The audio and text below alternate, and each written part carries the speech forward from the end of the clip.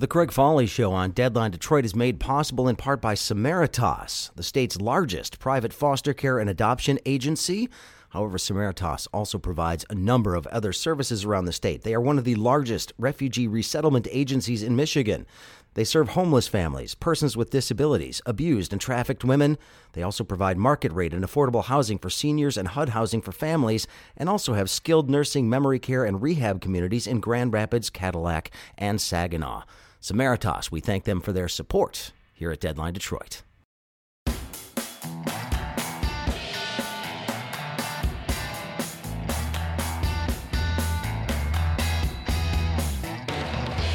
Hey, greetings, everybody. Hope you're doing all right on this day. Coming up on the Craig Foley Show on Deadline Detroit, we're going to take a look at one of our nonprofit sponsors of this program, Samaritas, and what they're dealing with in the COVID-19 crisis. There is a whole lot happening out there for the populations that they serve, whether they be children in foster care, seniors in adult facilities, new citizens. There are so many different things and services that they provide that are all being impacted by this right now. We'll find out what kind of pressure they're under and what they're doing about it coming up on the Craig Foley Show on Deadline Detroit. The Craig Foley Show on Deadline Detroit is made possible in part by Univox Business Phones. Keep your business running from anywhere. We're here to help with custom promotions and solutions tailored to your needs. That's Univox Business Phones. Hey, Craig here. Thanks for joining me for the show today. I really do appreciate it. So joining me today is Kelli Dobner of Samaritas. Now, Samaritas, of course, is a sponsor of this program. We do appreciate that, but we appreciate more the work that they are doing in our community, especially in these incredibly trying times. They deal with a number of populations that are being impacted by the COVID-19 crisis, whether they be seniors, children in foster care, new citizens to the United States, and refugees, and people who are trying to resettle. There is a lot that they are dealing with, of course, in times of tight budgets, a lot of uncertainty, and of course we use that word quite a bit these days. But there is a lot of stuff that they're trying to get done and make sure that the people that they serve are healthy and cared for. So joining me right now is Kelli Dobner of Samaritas. Kelli, welcome back to the program. It's a pleasure to have you here today. Thank you so much, Craig. Always fun to talk with you. Well, I thought it was valuable to have you on the program because Samaritas, and I should be clear to everybody, you do sponsor this program, which I appreciate very, very much. But you guys are working with a number of populations that we've talked a little bit about as part of this coronavirus crisis, but perhaps not as in depth as we should be. And particularly vulnerable populations. And why don't we start with seniors, because there has been a lot of discussion about nursing homes and what's going on there.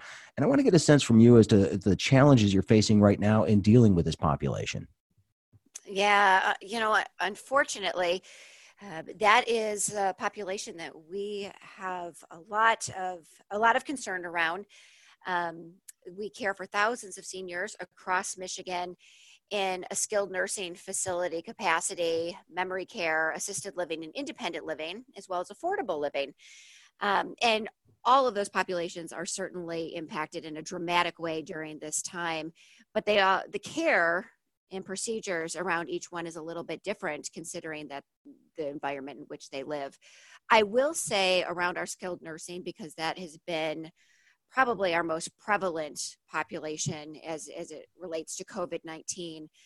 I'm excited to see the rhetoric changing in the media and beyond around the attention that audience really needs. There was a lot of negative press around it early on around the spread of COVID through these facilities. And now I'm excited to see that things are more positive. I call our skilled nursing facilities really the second front line of COVID, requiring the same procedures to care for folks because they are being infected. It is easily spreadable, and we need to protect our residents and our staff. So it's been a real struggle to get the amount and the types of personal protective equipment that we need to properly care for the wonderful seniors at Samaritas. And I'll tell you, we've seen some amazing generosity from corporations, in some cases the county governments, in providing that PPE because it's absolutely vital for everybody involved. And so that, in addition to the social isolation that comes with this sheltering in place that everybody is dealing with, our seniors are no different, maybe even worse. And so being able to equip them with the iPads and connective devices that they need to connect with loved ones and family members during this time is tremendous in their state of being, their outlook, their mental well-being through this very difficult time.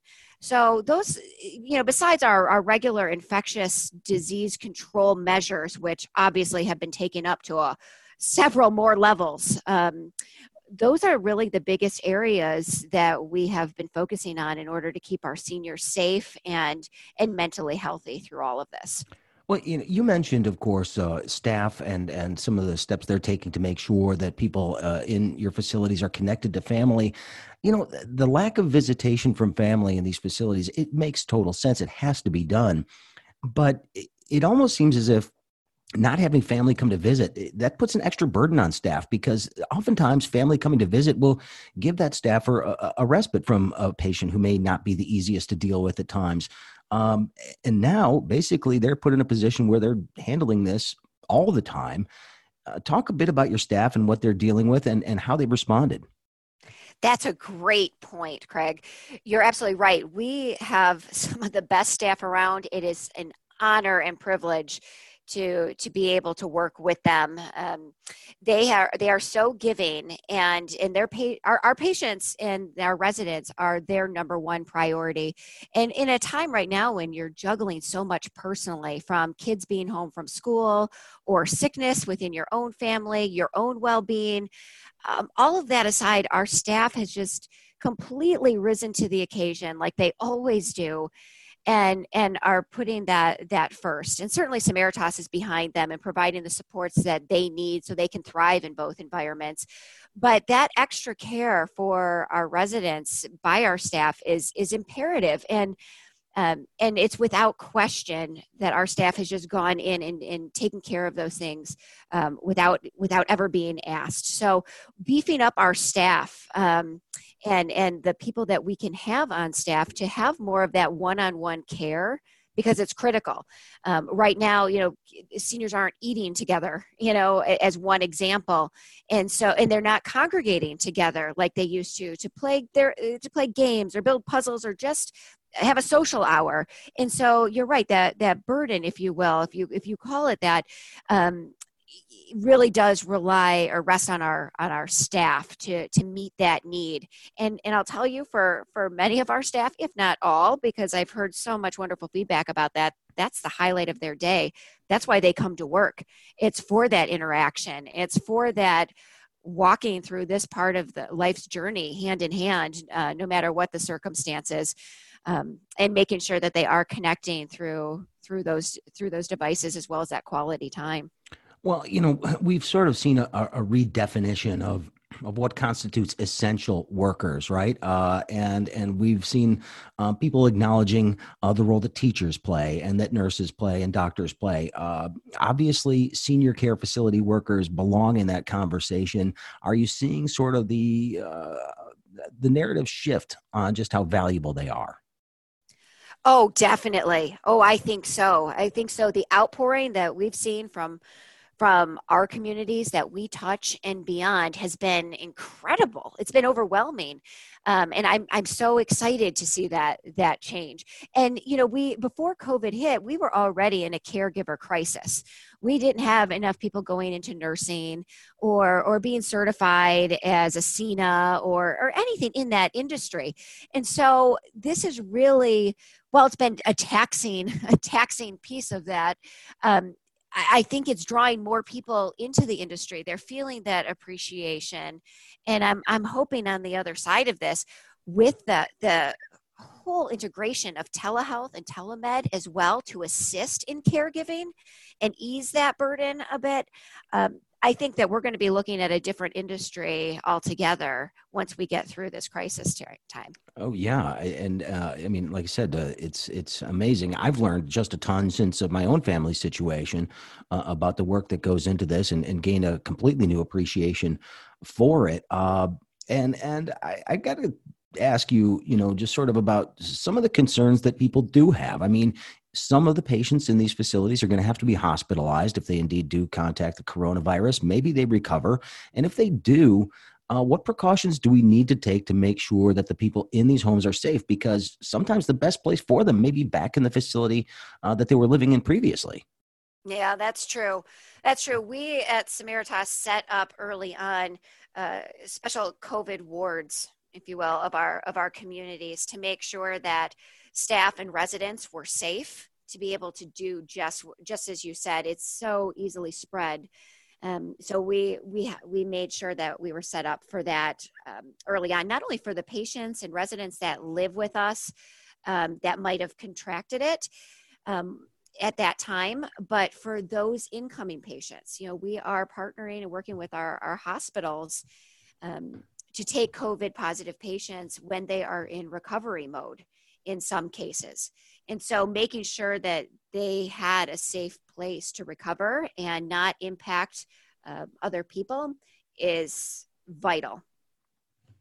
I should remind folks, my guest right now is Kelli Dobner of Samaritas. We're talking about how this nonprofit has been impacted by this, and how the various areas that they operate in are being impacted by this. I want to switch gears a little bit and talk a bit about foster care, because this is something that I don't think has gotten a lot of attention throughout this crisis. This is a system that, constantly is moving chess pieces around the board. You've got people who are in temporary situations who are maybe in those situations longer than they anticipated because of this coronavirus crisis. You've got situations where placing people might be more difficult right now. And in some cases, those kids are at risk. Talk a bit about what's happening there and how we can minimize sort of the disruption there. Right. That is true. And I know, as you said, we haven't heard a lot about it right now, but we're going to. May is Foster Care Awareness Month, and May 7th was Foster Care Awareness Day in Michigan. And Samaritas is at the forefront of leading that conversation, bringing the importance of that awareness to the public conversation, into public conversation, I should say. We are the largest private nonprofit organization delivering foster care and adoption services in the state, taking care of about 1,000 kids every day. And even with that, in pre-COVID conditions, we could only take 35% of the kids that were coming to us that needed a foster family. And so before all of this, the need for foster parents was tremendous, as it was. Since this all started at the beginning of March, let's say we have seen a decline in kids coming into foster care. And that is because people are sheltering in place, and only the most imminent dangerous situations that kids are in are when they're being removed from their homes. And because people are sheltering in place, there are less people, reporters in the community. Those are teachers, doctors, neighbors, anybody outside of the normal household walls that would be able to identify potential cases of abuse and neglect to get Child Protective Services involved, and then certainly come into care with us. That's not happening today. We also know, though, that home is not always the safest place for kids to shelter for all of those reasons. And so once the state starts opening up again and we start getting those reporters back in the lives of children, we are preparing with the Michigan Department of Health and Human Services, as well as our other nonprofit organizations in this space, to prepare for a surge of foster care cases. We know that is going to happen, and so we need to prepare today to be able to have enough foster parents ready and available to take these children into their homes. And as in preparation for that, Craig, I'll say Samaritas has gone completely redesigned our foster care recruitment and training. Just because COVID here doesn't mean our work has stopped. And so trying to be as nimble as possible in offering online orientations, home visits with birth parents during this time, so kids aren't getting that second sense of abandonment when these face-to-face visits right now are not possible with their parents, is critical. And so we're redesigning it so we can still be doing the work that we're doing in preparation for this surge. Well, and I also want to know about those kids who might be aging out of the foster care system at this point in time. Maybe they have to stay in a little bit longer, given that there's not exactly a lot of places to go. It's not exactly as if there's a robust job market out there for young people at this point in time. How are you dealing with that? And have you had to deal with that situation yet? Yeah, absolutely. We have a number of homes around the state that we call them our independent living plus homes, and those are for older youth, 16 to 21, who are preparing for adulthood. They have been in the foster care system most of their lives, and our staff is there to teach the life skills to be successful, and that's vital for those kids who haven't had that solid family foundation, who are there for them as they venture into maybe the most difficult time of their life in being adults. And so trying to stay ahead of that and make sure that they are taken care of in those homes and when they are living in foster family situations as well, making sure that they have the resources that they need to continue their education, especially those older kids who are looking to college, who are looking to graduate from high school, without the most solid foundation. That's important. So getting tools in their hands like iPads and laptops to connect to educational resources, but certainly each other and their friends. I think that's something that maybe people don't take as lightly anymore, given the sheltering in place circumstance that we all find ourselves in, is the need for not only connectivity, but entertainment and that release of such a stressful time that we're all going through. Adolescents, that's huge for them. And that connectivity to friends is huge for them and not something to be undermined. So providing them those opportunities in a safe environment, and largely through electronic devices, at least at this time, is something that we've really been focusing on. Kelli Dobner, my guest right now from Samaritas, another group of people that have sort of been talked a little bit about on the periphery of this, but that's new Americans and those looking to immigrate to the United States. Samaritas has been helping people with resettlement, both legal immigrants, refugees who've come to this country. You've been working with these people for a long time, and obviously, this has been a very, very strange time for the immigration system in this country. There's been a lot of changes, little different things that have been going on. This is throwing another new wrinkle into that. How is that impacting what you're able to do to support these people who are trying to improve their lives in this country? It's been very difficult. While you said it, that through travel bans and everything like that we've been experiencing in the last couple of years, this is a unique situation, but not. We're used to the challenge in this way, and I'll say that the hundreds of refugees that are in our care right now. Our work has escalated definitely to make sure that they understand what's going on. There are language barriers there, and to understand the situation and to understand that you have to shelter in place and what that means. And that's a big barrier by itself. But, the stimulus packages that a lot of us have been fortunate enough to receive, that population doesn't. And that's a big deal, in having that safety net there to help you through this time, because while that's happening, several of the people in that population have lost their jobs during this. A lot of those industries that have been put on hold or maybe shut down altogether have definitely impacted our refugee population. So now they are here. They are struggling with employment, the language barrier. They have no stimulus package, and the small amount of support that they do receive covers food. It doesn't necessarily cover protective equipment, personal protective equipment, or cleaning supplies, or anything else that we all have been relying on as an additional layer of protection. So there's a lot of work to be done there, and a lot of people to cover with a very bare bones staff at this point in time.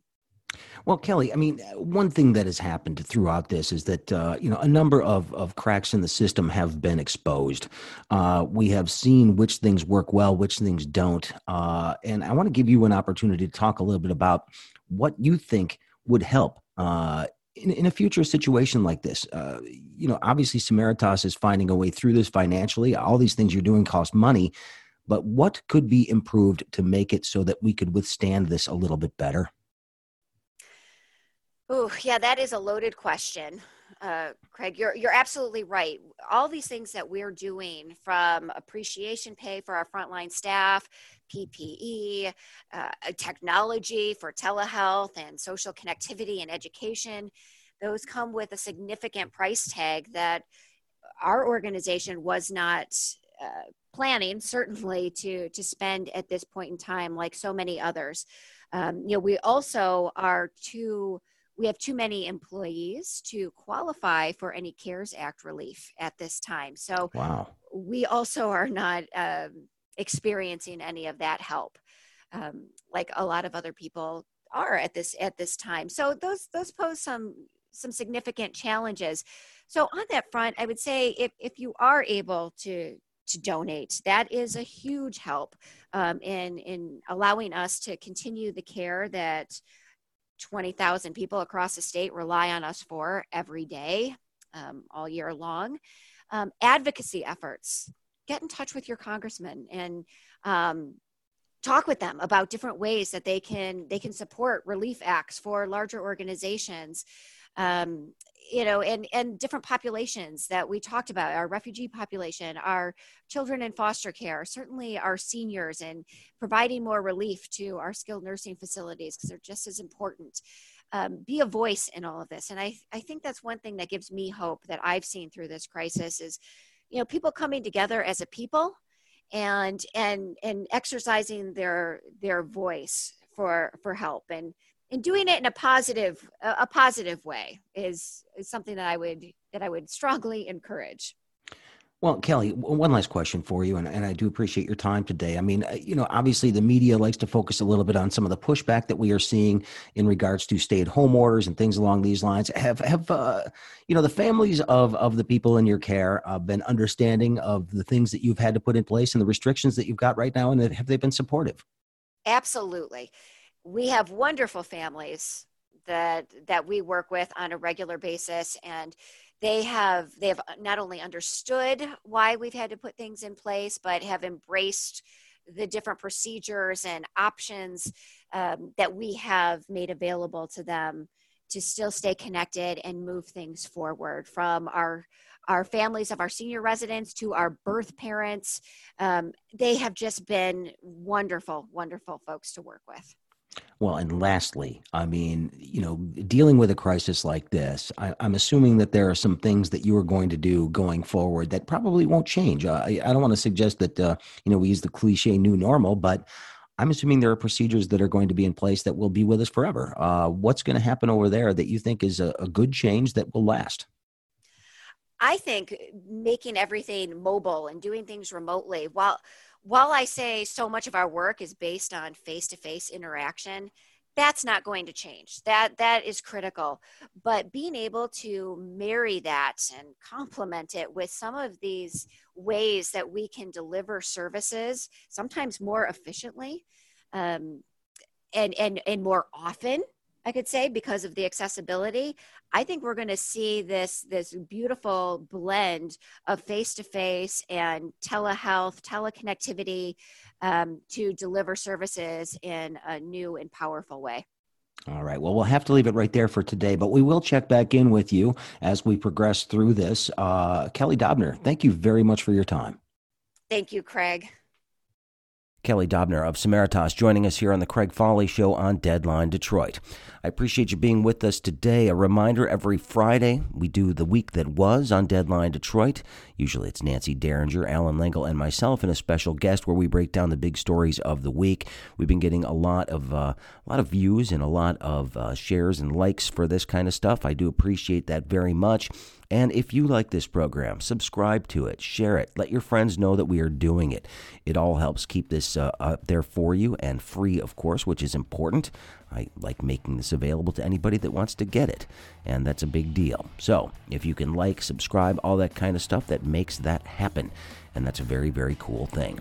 You can send me an email, thecraigfolleyshow@gmail.com is the easiest way to reach me, but you can find me on Facebook, on Twitter, on Instagram, on LinkedIn, even on Snapchat if you want. I'm not there very often, but I am there. So you can find me and let me know what you're thinking, what you want me to talk about, what you need me to cover, some things that maybe I haven't thought of. All of that stuff is welcome, and I love getting your feedback. So we'll be back again shortly. Thanks for listening today. We'll talk again soon.